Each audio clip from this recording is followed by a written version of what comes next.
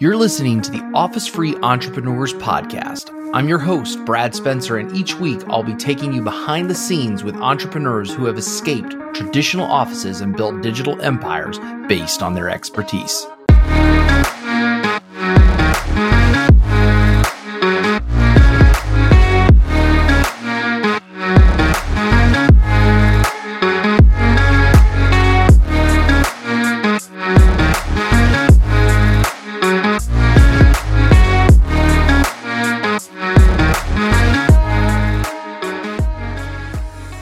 All right, everybody, welcome to the Office Free Entrepreneur Podcast. I'm here with a really great guest today, Chris Martinez here he has a really cool agency, but we're going to be talking a little bit today about a new book he's got coming out on remote work, which obviously in our day and age has been a huge change for almost everybody in society. But, we've actually met a couple times. We have a lot of mutual friends, and you've actually been a really helpful resource on you guys run an agency and given me some really cool resources. So I'm really excited to be on here. I mean, you reached out and wanted to record, and I love that.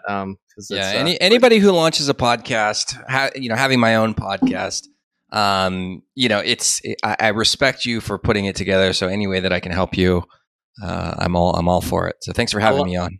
Absolutely, man. So tell everybody about your company and how you guys make a dent in the world, and let's rock and roll. Okay. Yeah, absolutely. So I own dudeagency.io, and we work with digital agencies and give them the people, processes, and education so that they can take on more projects and scale profitably. And profitably is the key word there. Most of our clients, they are really, really good at selling and getting new clients for themselves. They're great at doing the strategy and helping their their small business clients or small mid-sized business clients to grow, but they struggle when it comes to the operations and the fulfillment. And so that's basically where we come in. And originally, we came in and we're like, we're just going to provide designers and developers for these agencies. I also owned an agency that I started way back in 2012. I sold it last year. But I was like, you know what? We're just going to come in and we're going to provide talent to agencies. And what we learned over the years is that it's not just the talent that they need, it's the processes and the systems that they also need so that they can get the most out of the talent that we provide and actually be able to take on more projects and then make money from these projects. Because if you don't have the right processes, there's a lot of inefficiency, there's a lot of wasted time, and a lot of wasted profit. So we came in there and we started engineering processes for them, giving them our best practices so that they can be more efficient and just, essentially take what we've created and just use it for themselves. And then this third component of education came in last year, where basically we realized, a lot of agency owners just kind of fell into running an agency myself, I didn't go to business school. I didn't set out to own an agency. And so we're kind of learning on as we go. And so we teach agency owners about what I call the non-sexy part of running an agency, how to be a better leader, how to run your operations, how to hire, how to manage your finances, which is so unbelievably important in the agency world. So that's the final component of it that completes the people, processes, and education.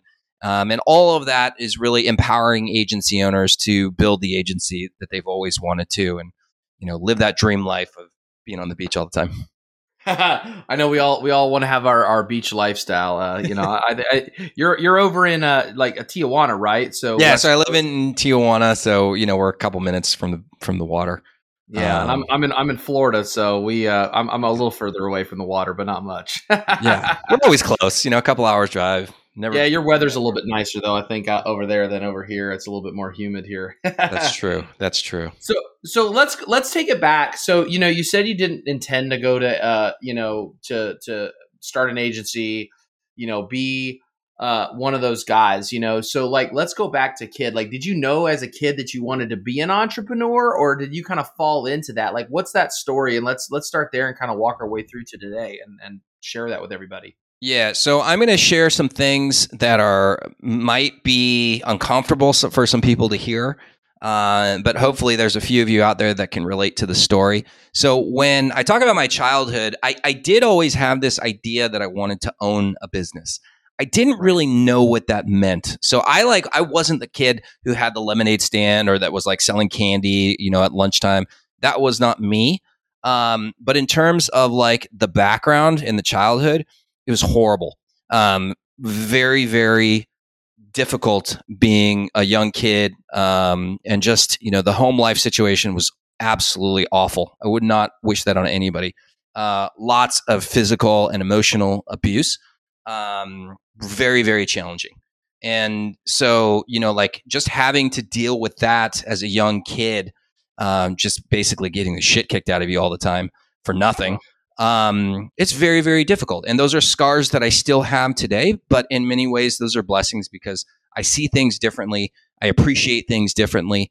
And I'm, constantly working on those areas of myself now that we have, a big business. We've got over 60 employees. We're growing like crazy. We started 5 people this week. It's like insane. Wow.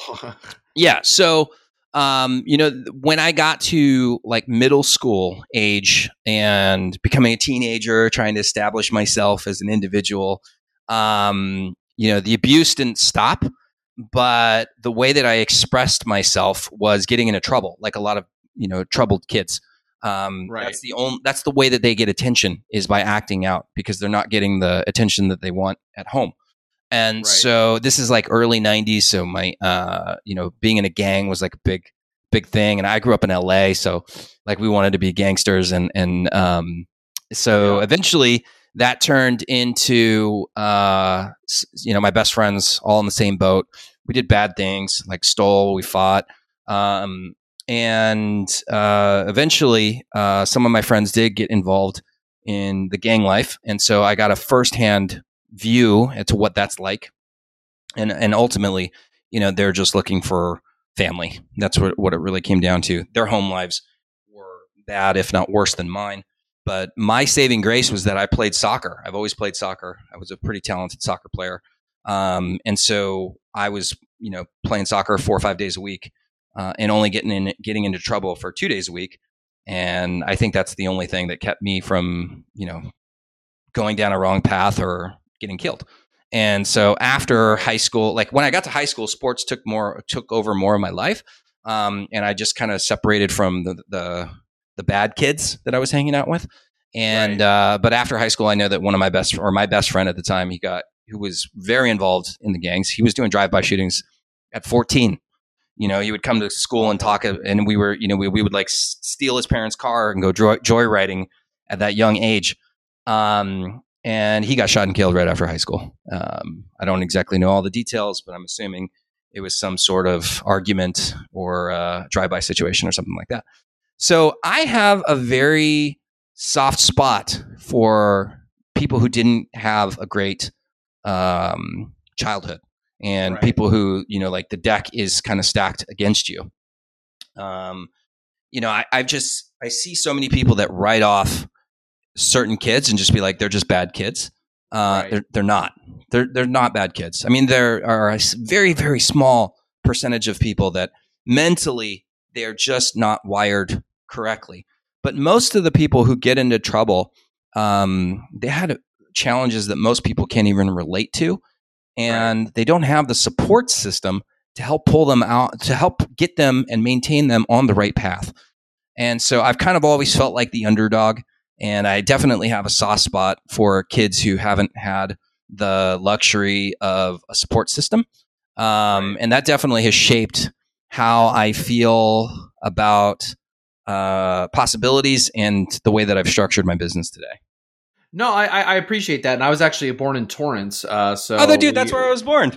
Yeah, I was a Little Margaret. Little Company of Mary. That's where exactly. That's where I was born. And we left in '94 right after the Northridge earthquake. Perfect. I remember that very vividly.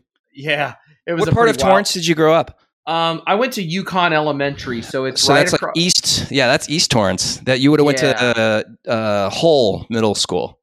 Yeah, I was out. I started 3rd grade in Indiana, where my mom grew up. So I was there like kindergarten through 3rd grade at Yukon Elementary. We were just like there's a power station right across the street from my neighborhood. It's funny. I just looked at Zillow the other day at the house that we grew up in. And a little tiny thing, way smaller than I remember it being as a whatever, like 6-7 year old, whatever it was then. Yeah. And but it sells for like 800,000 is the Zillow value. I was like, oh my gosh, like I can't believe like that house is little dinky house, and it looks the same. It's been painted, but that's about it. There's no additions or fancy yard or anything. I was like, holy smokes, like LA has grown a lot. Then I mean, it's almost better part of 30 years since we left. We left in '94, so I definitely have an appreciation for that because like with me, like I grew up in a very like I was actually very opposite. Like I'd never had anyone abuse me or anything. Like I think I got bullied like once growing up, from a kid who's older than me. So it's like I had a very sheltered, loving family, even though my parents were split. But one thing I where I got that perspective, and it was a crash course, I would say, in perspective, was I was a camp counselor at the YMCA, and like 80% of those kids were Section 8 welfare, kids that a lot of them didn't have a dad at home and all that stuff. And so I just learned a lot about like, I don't want to say like the other side of the tracks, but for lack of a metaphor, they were kids who grew up on the other side of the tracks than me. And they just had a different point of view. So I'm a big believer in the same thing with people is that like, there are some people who aren't wired right, but like 80-90% of those, like if you look at people who get into drugs, especially like you could, with this, I mean, down here in Florida, since I've been here, we've had like a lot of the opioids and people get like a felony because they're high and then, they get clean. And then it's like, okay, now I've got to like rebuild my life, even though I got a felony record because I robbed over $1,000 or something like that. It's a really low like robbery limit to make it a felony in the state of Florida. So I have empathy for that a lot more than the average person. But like taking that back, so like, growing up in high school, so you play soccer. And I'm glad that you had something to like kind of pour into. Like where did being a business owner fit into that? Like was it a way like you get out of high school? Did you go to college or military, anything like that? Or like, so I always had good grades, and this is the thing about all the kids that were like not necessarily the kids that didn't have a bright future is they're all very intelligent. They just didn't have the structure. So I always got good grades. And then when I went to high school, I maintained that, I got into University of California, Santa Barbara, UCSB. Okay. Go Gauchos is a part of the UC system, is a very difficult school to get into. And so it's nice up there in Santa Barbara. It's really beautiful. It's beautiful. So that experience though changed my whole life, and I would not be here had it not been for that experience. And I know a lot of people, especially in our industry, saying you don't need to go to college, which the cost of it is absurd. So choose one that makes financial sense. But for me, what college is it exposed me to other options. And this is one particular thing, maybe you've seen it as well, is that when you grow up in an environment that doesn't talk about possibilities or doesn't show you possibilities, your view of the world is very, very small. It's almost like myopic. And you think that these are my options. These like 3 things are my options, right? And so when I went to college and I got to chat with all these other students, all these other kids, and they had completely different backgrounds. Like nobody had the same background as me, but and I was like, oh, I didn't know that was possible. Like I remember specifically, I talked to this one kid. His name was Noah, and he said that his father worked in finance or something like that, and then retired at 40, and then decided to have kids. So his dad was around for like all the events, and of course they had lots of money and stuff like that. And I remember like literally thinking to myself, like, I didn't even know that was possible. like, of course it's possible. Like you can, now that I'm an entrepreneur, like I know you can do whatever it is that you want to do. But when you're an 18-year-old kid and you've only seen your friends' parents be plumbers and electricians, like back then Torrance was very blue collar, working in construction. I had one friend, Peter, and his father, Brian, is still a very, very close friend of mine. He was like the one person that owned a very successful business. So like those are like the only things that I thought that you could do in life. Right. And so then when I went away to college and I met all these other people, just completely blew the doors off. And I was like, wow, I can do so much more than I thought. And that's really when I knew that I didn't know what I was going to do, but I knew that one day I wanted to be a business owner. So what did you get your degree in? Like what sociology. Was your track? Sociology. Okay. Yeah. And did you play soccer at college or no? I didn't. So at the time, UCSB went 0-20 in their conference. And I was really burnt out on playing competitive club soccer. And I was like, do I really want to try and play on this team, like walk on, and then just get shellacked every single weekend? I was like, you know what? I want to take a break. I just want to be a kid. I partied my ass off. I do wish that I would have played at least one season because I do miss that. There's two regrets that I have from college. One is not playing collegiate soccer. And the second is not studying abroad. I can dig that. Yeah, I mean, I wish I had studied abroad as well. Like when I was starting out in college, I ran out of money, so I got accepted into this really neat. I went to Penn State because my dad taught there eventually. School. Yeah, Big Ten, is great. I love the education, but like for me, that was a big thing of like getting to know that side of my family. Like live with my brother and my stepmom, so I actually lived at home at their house during college, but. One of the things that like one of my dreams in high school is like this, they had this program at Indiana that was like part of the business program, but it was like you got accepted into a house and they would pair you with a foreign student like coming overseas to like here. So, and I wanted to learn Spanish because I had a really good Spanish teacher in high school who I loved.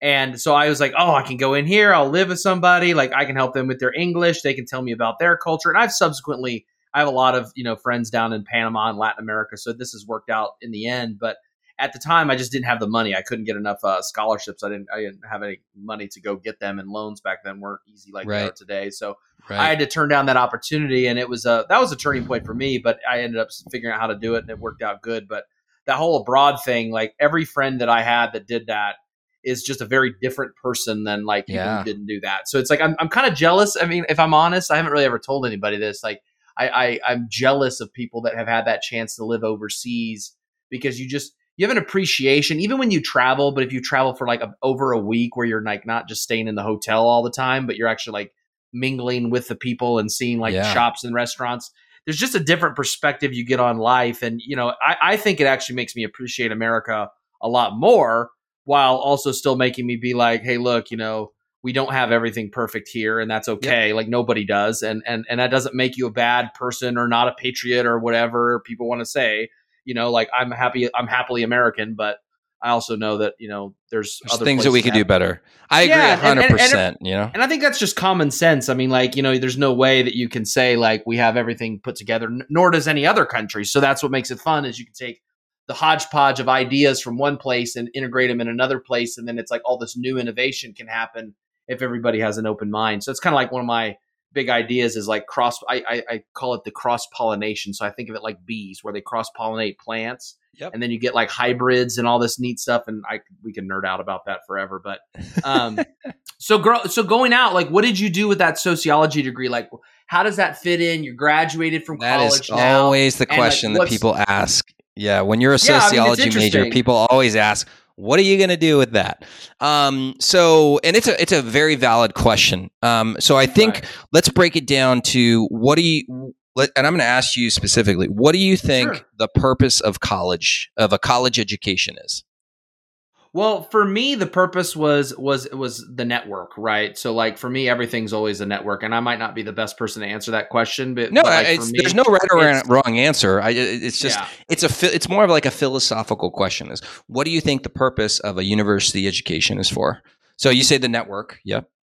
Well, for network and learning to think, right? So like everything, like I worked in a library in college, so I got paid to research projects for professors and stuff. So I got exposed to a lot of neat subjects. And I think that literally is like, cause obviously like I could, especially now, like, I graduated in 2008. So some of this hadn't come around yet, but with all the online education of like Lynda and all these places like Skillshare and all this stuff, you don't need a college. You need them to tell you, it's a certification, right? That's essentially what it is, but you can get those other places that are actually more practical. So to me, it's always like thinking and people. And that's what I got out of college, in my opinion. I am right there with you. So for me, the University of California system is very theoretical. And there's two parts of it. There's the Cal State system and there's the University of California system. The University of California system is very theory based. And the Cal State system is very practical, right? So like in the University of California, you have a degree in economics.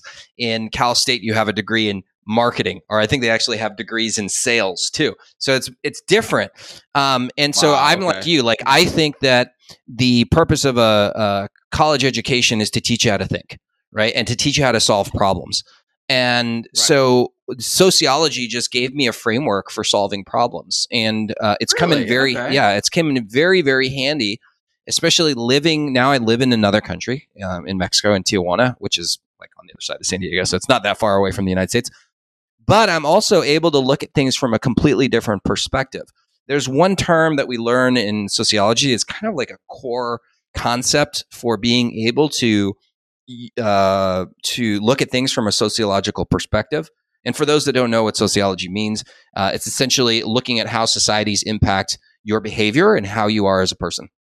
So there's this term called ethnocentrism. I don't know if you've ever heard of it before. I've heard of it. Tell me more about it. Ethnocentrism.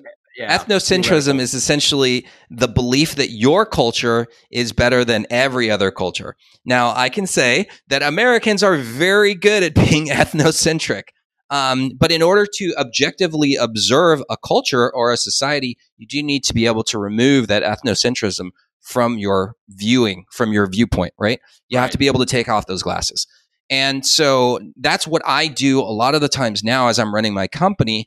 Is I am putting on my sociology hat and I'm looking at ways that we can solve these problems, because we have problems within the culture of not necessarily problems, but we have areas of improvement within the culture of our own team, right? And not only that, there's because most of our staff are located here in Mexico, there's a whole set of cultural standards that come along with being in a different country. And then we also have issues or areas of opportunity with our clients and how we're relating to each other.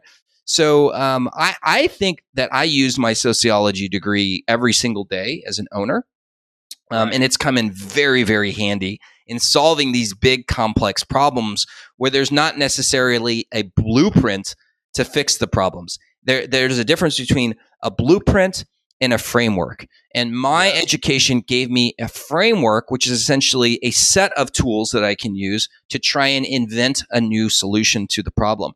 A framework is more like if you have a franchise, for example, if you have a McDonald's franchise, you are essentially buying a blueprint for that business, right? They give you all the processes, they give you all the tools, they tell you how to hire people. Everything is laid out for you. And not one is not better than the other. Obviously, McDonald's are very, very profitable businesses. It's just different, right? And so my education has been very helpful for me, because there's no business like ours that we can use as a blueprint. Everything is a framework, and everything has to be created and invented from us. We can't copy anybody. We can use, some areas of other companies. So, for example, I got inspiration from Design Pickle when I started Dude. And then I was like, okay, well, we can do things. But then very quickly we learned there's so many things that we cannot do like Design Pickle. And that's really what's helped us to grow. I love that, because I mean that's definitely how I think. Like I'm a very big and I'm 35 years old. I've been doing this for 12 years, and I've only recently discovered how much fun it is to visualize things like Kanban style. So like a Trello versus like Asana, which is started out more as a task oriented view.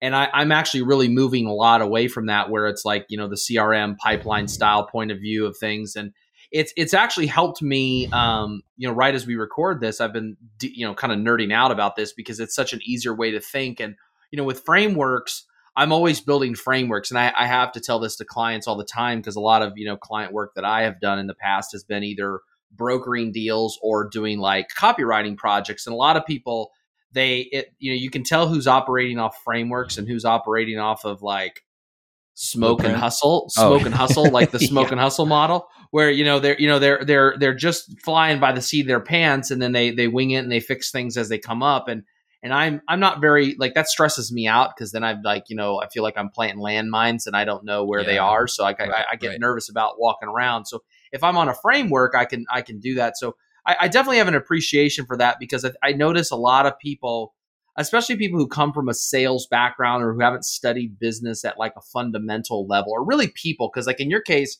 people are the core element of business. Like every business is a people business, no matter what anyone says. So like what I always say to people is, these guys, like, my degree's in finance, and sometimes I wish I'd gone in for psychology, because you can, whether it's theoretical or not, if you have better frameworks to understand human interaction, Absolutely. you can work around stuff, because you're looking at something from, like, one person's looking at a linear point of view, another person's looking at it from like the social action point of view. And that's where, like, I notice, even with like, deals or agencies, like, people, one of the issues that I've struggled with over the years at different points, and I'm a people pleaser by nature if I'm not paying attention. So like, people will say, but I thought you were going to do this.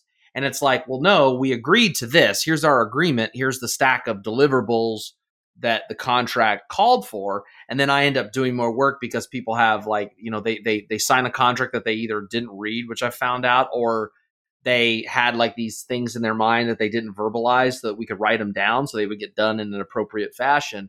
And that's been something, I think, like, just from a business perspective, I think learning to live with frameworks allows me to go in and say, hey, look, is there anything else here that you needed? Is there, like, what else, and the question that I ask a lot of times, like in agency client situations versus partnerships, I'll say is, like, is there anything I should have asked you that I didn't ask you?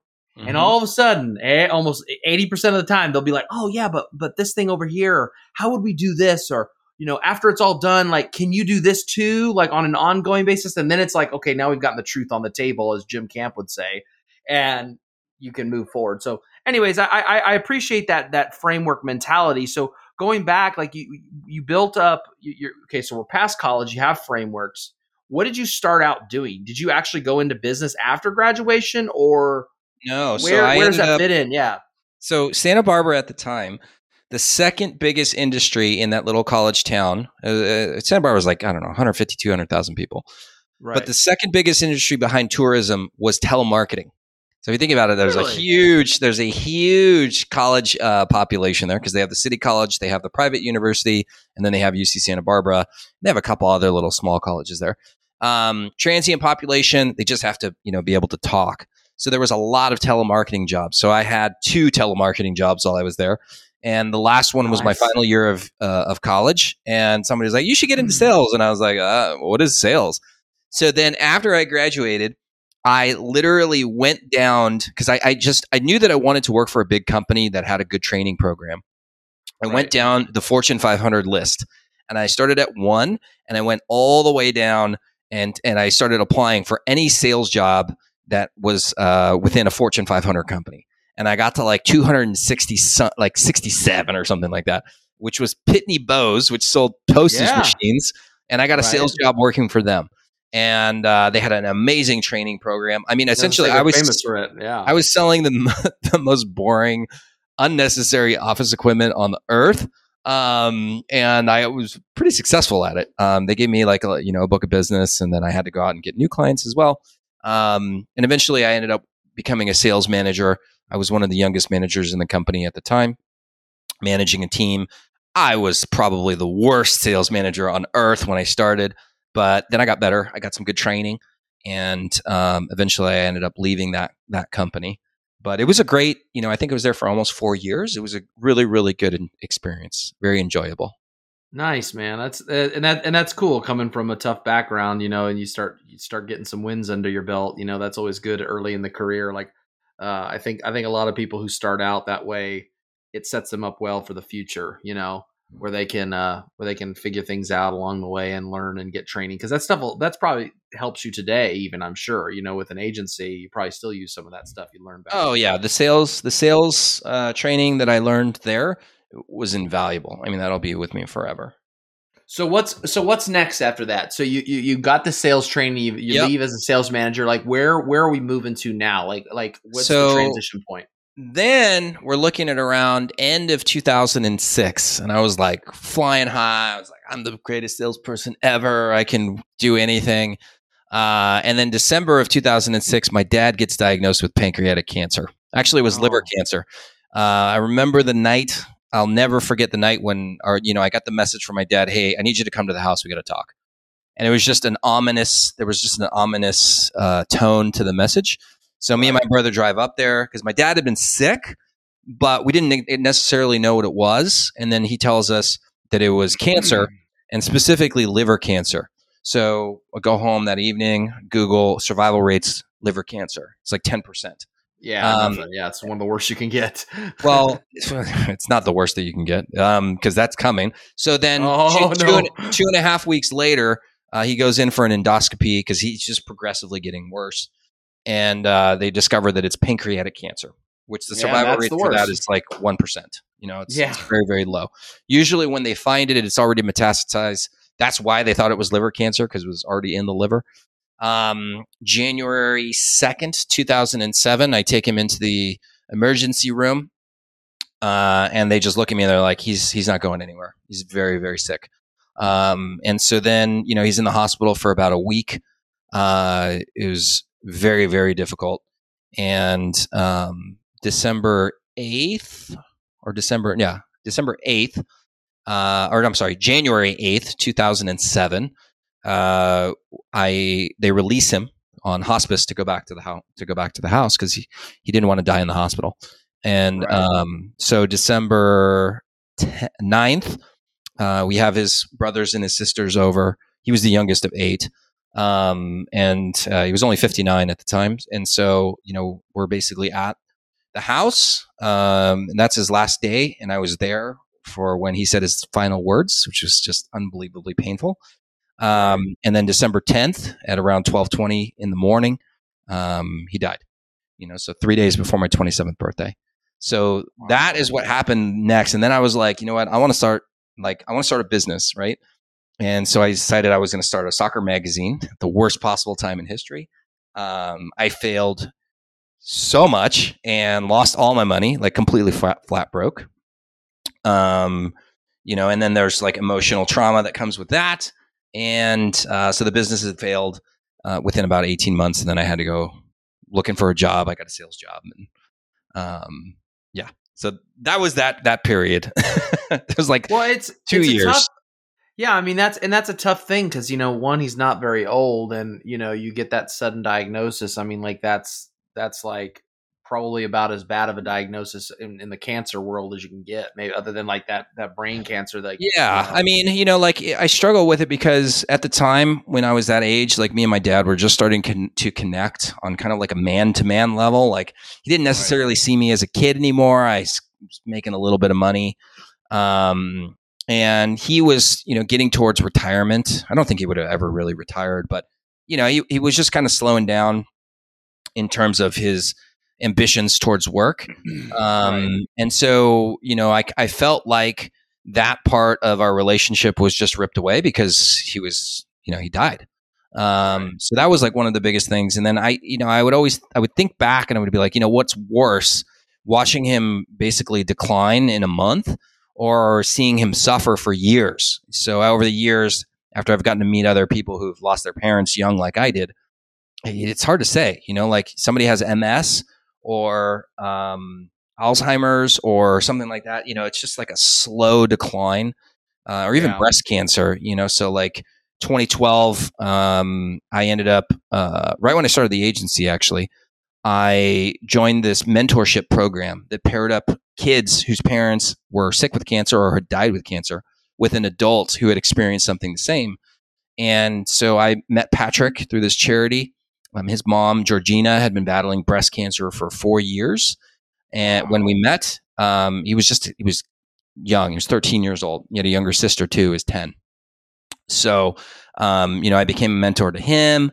And then, she'd been suffering for a long time, and basically November. So what is that? June to November. That's 6 months. No, 5 months after, she, her body just stopped reacting to the chemo. She died December 8th, 2012. So just seeing that and just how terrible that can be. And then like looking at it from the perspective of a 13-year-old kid and what that did to him, but also looking at how strong he was during that time. It gave me motivation, and it's like, if Patrick can get through it, I can get through it. And isn't it funny how like that's the case? I mean, I think that's, kind of always taking this back. My grandfather had a similar thing with he rotted away from diabetes and renal failure my senior year of high school. Yeah. And I always look at stories like this, and a lot of people are sad, and obviously the last year has been really hard for people lost friends or loved ones because of COVID or something else. And I've always kind of been wired a little bit to um, what's the saying, like turn shit into sugar or something like that. And Yeah. I remember like with my grandfather, and it's one of the reasons why I think with people, one of the reasons why I love people so much is because I see what people will do when they see someone else in trouble or who has like really severe need, whether it's like financial or somebody passes away and they're the primary breadwinner, and people come together to kind of help. And like I believe that's kind of something that it doesn't get highlighted as much because a lot of people do things quietly because they're not doing it for admiration. They're just trying to be kind to their fellow human. And I have a lot of faith in that, where it's like you see those situations, but where it's really powerful at times is that, like, when that you're going to die, and you've experienced someone close to you go through something like that, whether it's suicide or cancer, something that's like a real big, like, shake you up kind of situation. I think it helps you appreciate things like, like, oh crap, this person didn't show up for their call. And it's like, yeah, it sucks. It's annoying. But in the big scheme of things, is that really like going to rock my world that much? Like, there's a saying I read in a book, and I've always kind of taken it. I read it in college, and it was like, ask yourself if you're even going to remember this 6 months from now. That's a great quote. And it's like a perspective on just dealing with adversity. Cause I was like I said, I was very sheltered. So certain things were really hard for me. And then other ones, like the situation with my grandfather, I mean, it was tough, but it's like where he was at, it was just like, it would be better for him to be gone at this point because his body's failing. He's in pain, and he was fighting really hard to see me graduate high school. And I mean, it meant a lot to me, but at the same time, you don't want to see people suffer. So I think, like, for me, I've just always had a deeper sense of empathy because of these situations. And I think that makes it good for business. So, like, especially with you dealing with agencies, you probably, you said you have 60 employees. I mean, you probably handle a lot of what we would call them people problems, if you will, day to day and stuff. So before we segue on and go in, I'm curious to see how that's changed, because I know you've got the book and everything and remote work. So, like, how do you guys manage that? Like, obviously the work environment, I don't know if it's the same in Mexico, if like, you had to send everybody home to work at their house, or I don't know if it's the same kind of environment like it is here in the United States, but what was that like, and what have you picked up as far as like dealing with people out of this experience the last year or so? Well, I mean, a lot of people are afraid. This is just my personal opinion and what I've seen. There's no, I think, data behind this, but a lot of people are afraid of hiring because they have fears about themselves, right? So a lot of this comes down to their feelings of inadequacy when it comes to leading other people or being responsible for other people. So that's the first thing, is you have to address those deficiencies or perceived deficiencies within yourself. Because whatever you're afraid of about yourself is going to come through in your business, and it's definitely going to come through into your people. It's going to prevent you from being able to grow. So you really do have to focus on yourself and being the best version of yourself that you possibly can. Right. So when I started to focus on that, that's when the business stuff started to really kind of like just play itself out. And I like dropped my ego, recognized that there's a lot of things that I'm not good at, just really trying to focus on what I am good at. And then just, building a good company culture of amazing humans. So we kind of have a saying here. It's like we hire amazing people and then we just get out of their way so that they can do the amazing shit that we hired them for. And so that's so awesome. That's such a that's such a good point of view. Yeah. Very rare. Like I've dealt with hundreds of people, and you might be one of maybe 3 or 4 that has that kind of positive, optimistic. If you know how to hire, let's not like, I don't shy away. Like right now we only hire, it's between 1 out of 40 to 42 people. So 40 to 42 people are going to start the process. Only one of them is going to make it through. Wow. So it's very difficult. Most people are not willing to put in that type of work to find amazing people. But once you have those diamonds, literally just get the fuck out of their way. Like, they're going to blow you away with what they're capable of. You set the vision, you set the mission, they're going to make it happen. Man, that's so inspiring because I love people, and like that's like, it's funny you just brought up something that I just was thinking about this morning as I was cooking my breakfast, is like, I see my own bullshit stories that I tell myself in other people. So it's like I've only really in the last like maybe 2 or 3 years have seen this in my own life, like almost 100%, where anything I'm seeing reflected back at me a lot of times, like stuff that I don't like or I'm annoyed by or whatever negative things. It's like as soon as I switch to seeing the best in people, I get that version, because I think we all have like good and bad traits. Like we're all very ambitious and productive on the one hand, and sometimes we're lazy. It's like, what version of Brad do you get? Do you get the ambitious, happy, positive, optimistic version? Or do you get the guy that's burned out, tired, and feels like he doesn't want to do anything? And like, I think that's more a reflection of us as individuals, like how we show up to other people. Yeah. I mean, I don't want to sidebar too much, but so let me ask you this question really quickly. Yeah, of course. Which version of Brad do you think that you deserve to show to the world every single day? Well, I mean, I see that the first answer to that is the obvious, obviously the ambitious one, and that's where I've been. Okay, so yeah, not everybody is like you and believes that they deserve that. So a lot of people out there don't feel like they deserve that success. They don't feel like they deserve the financial rewards. There's a part of them that goes back to their childhood most of the times that tells them, you suck. You're not good enough. Your parent beat you up because you deserved it, right? So you have to, you are very, very fortunate. For people that are like me that didn't have that background, you have to deal with all those demons first and prove to yourself, or convince yourself almost, that you are worthy of that success. Then you can it's much easier for you to bring that best version of yourself to the table every day.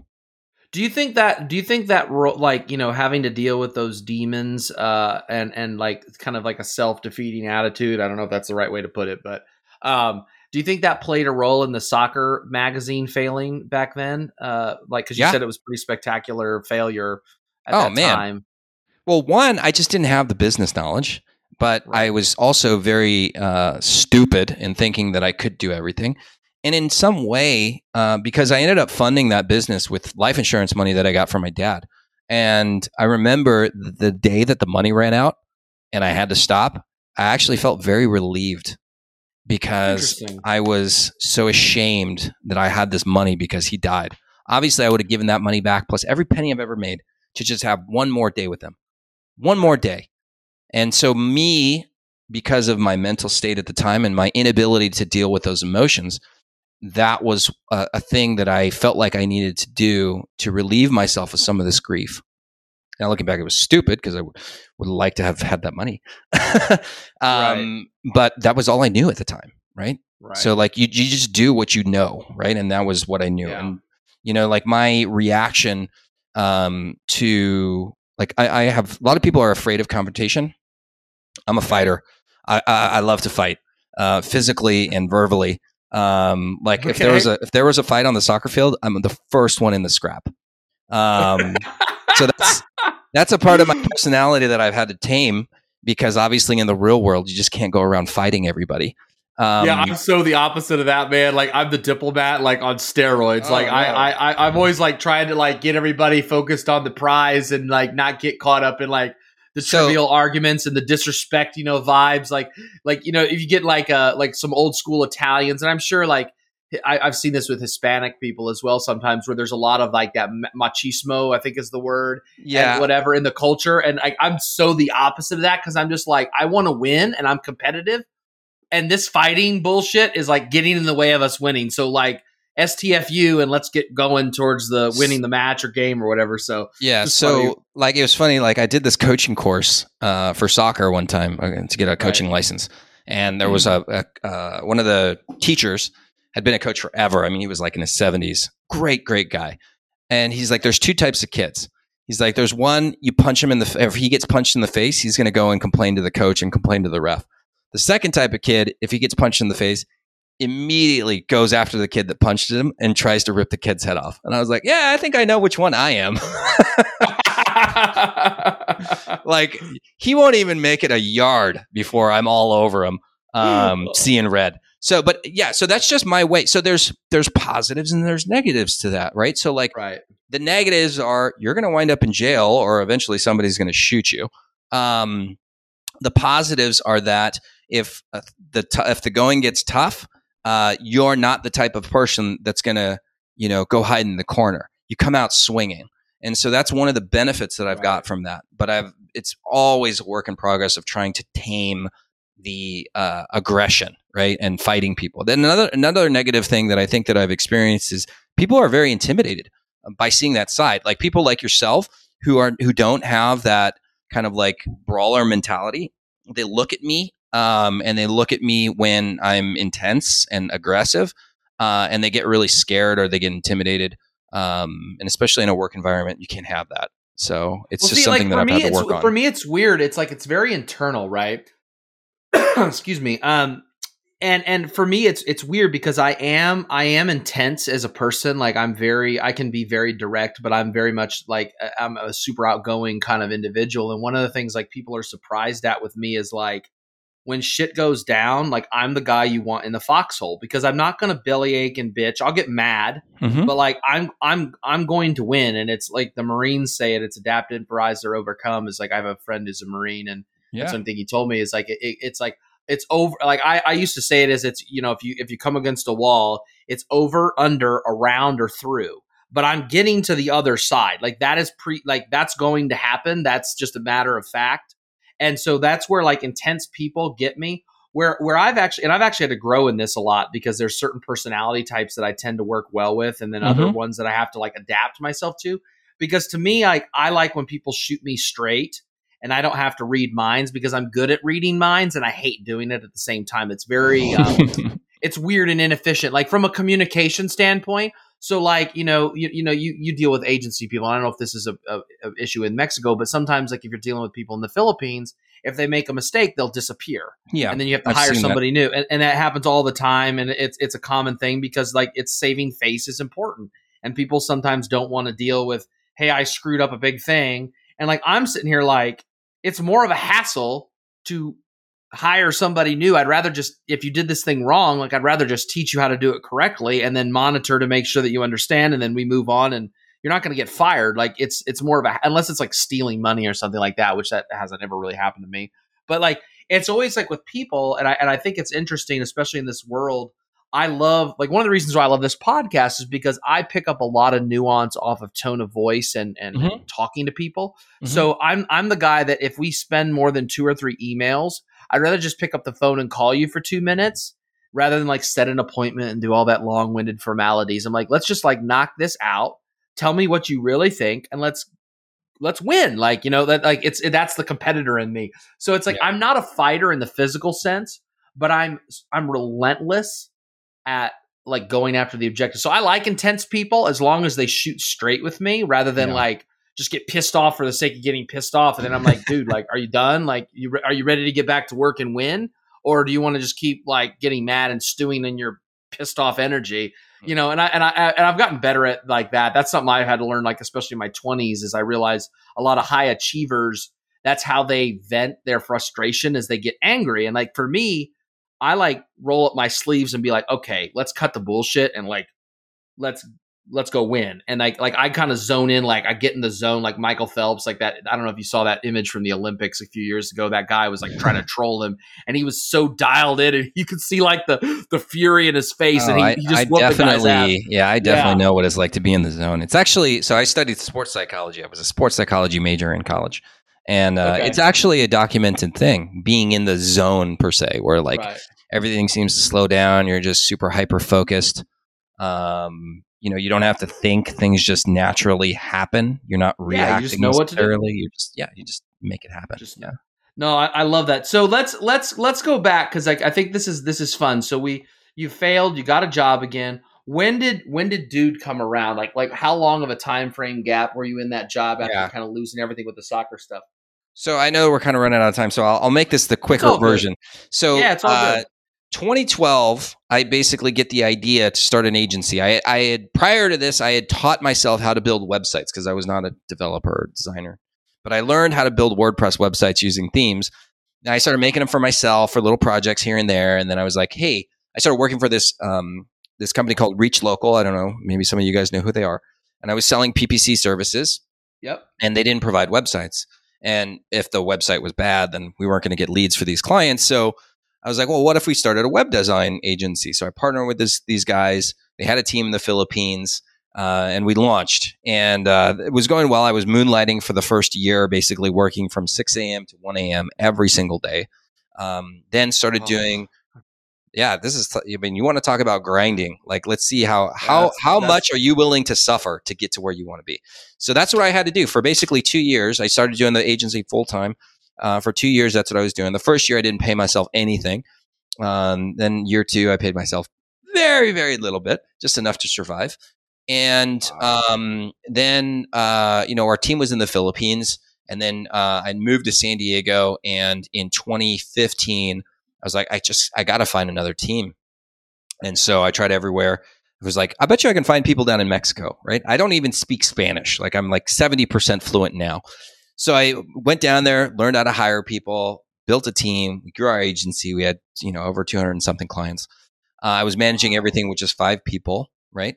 And then in 2017, I was like, I want to help other people to get access to this team that nobody even knows exists. Like, so many people in the United States, they don't even think that people in Mexico have internet. So I'm like, I can be this bridge. Like, I can connect agencies in the United States and Canada with this amazing talent pool, this hidden talent pool of people in Mexico. Right. And that's when we launched Dude. Literally ran Facebook ads to try and get our first clients, picked up some people, started learning. And 2018, we went to the Trafficking Conversion Conference and got a booth, and it just kind of like blew up that year. Went from 5 to 29 staff in about 9 months. And then continue that success in terms of revenue into 2019. And we grew our team. By this time, I think we finished 2019 with $800,000 in revenue. But we weren't very profitable. So we had to do a little bit of a reinvention again.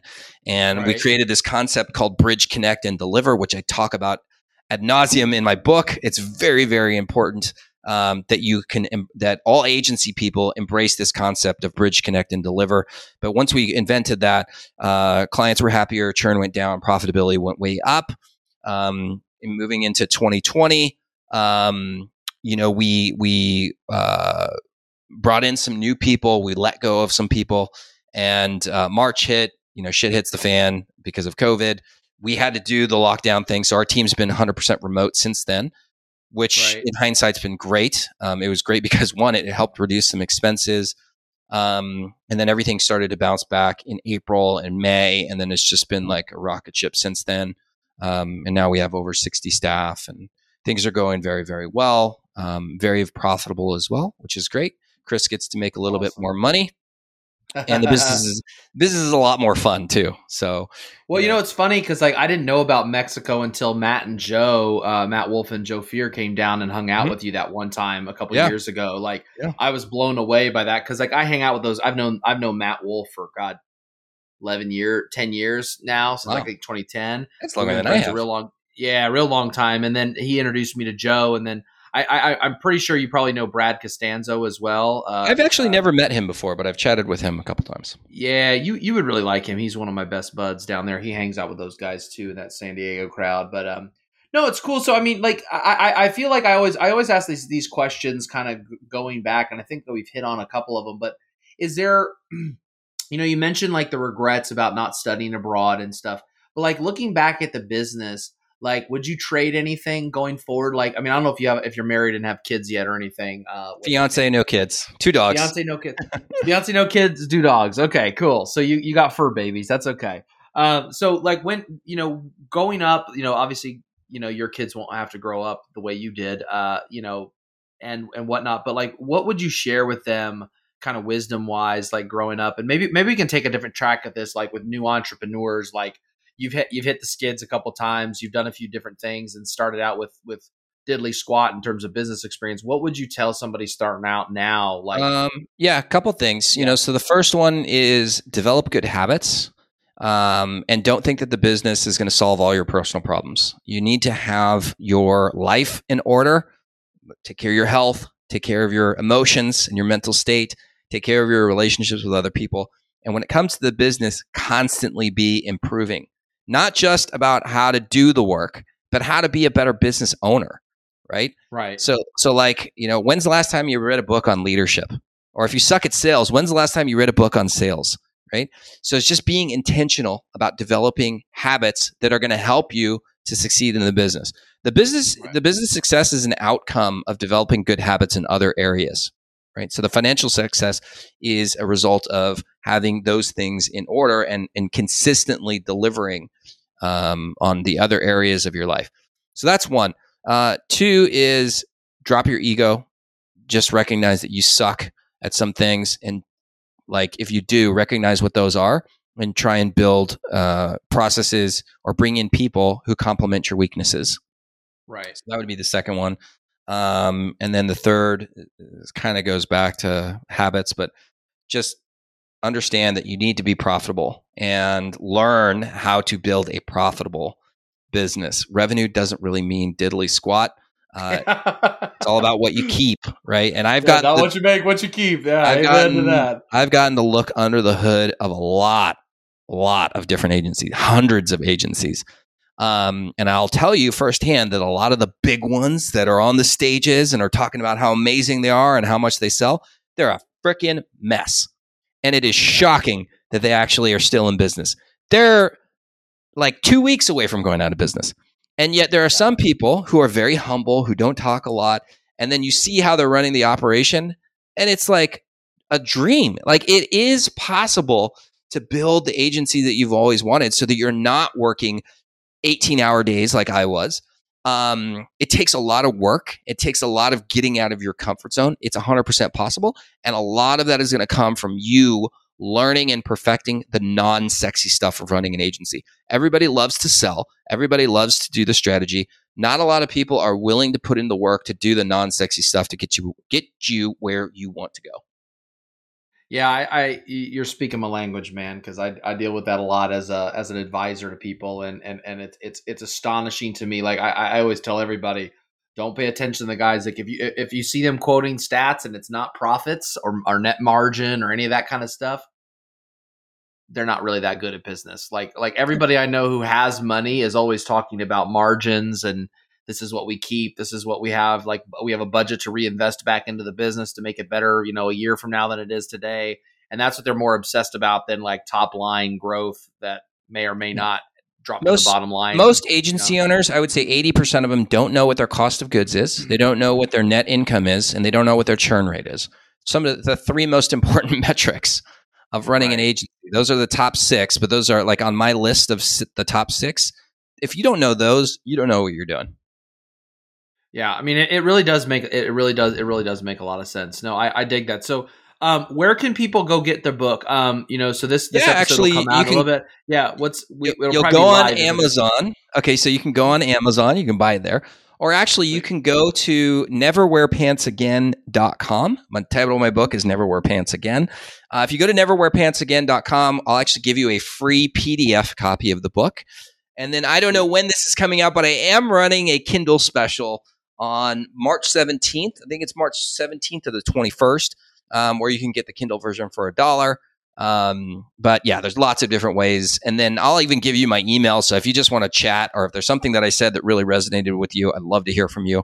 You can just email me at chris@dudeagency.io. Awesome, man. Well, thanks for a great conversation, man. This is going to be a really great episode. That's already likewise. Awesome, man. Talk to you soon. Okay. Thank you. You've been listening to the Office Free Entrepreneurs Podcast. For show notes, extras, and to get the $1 Million Backpack book, where we give you the blueprint to escape your office, visit escapeyouroffice.com.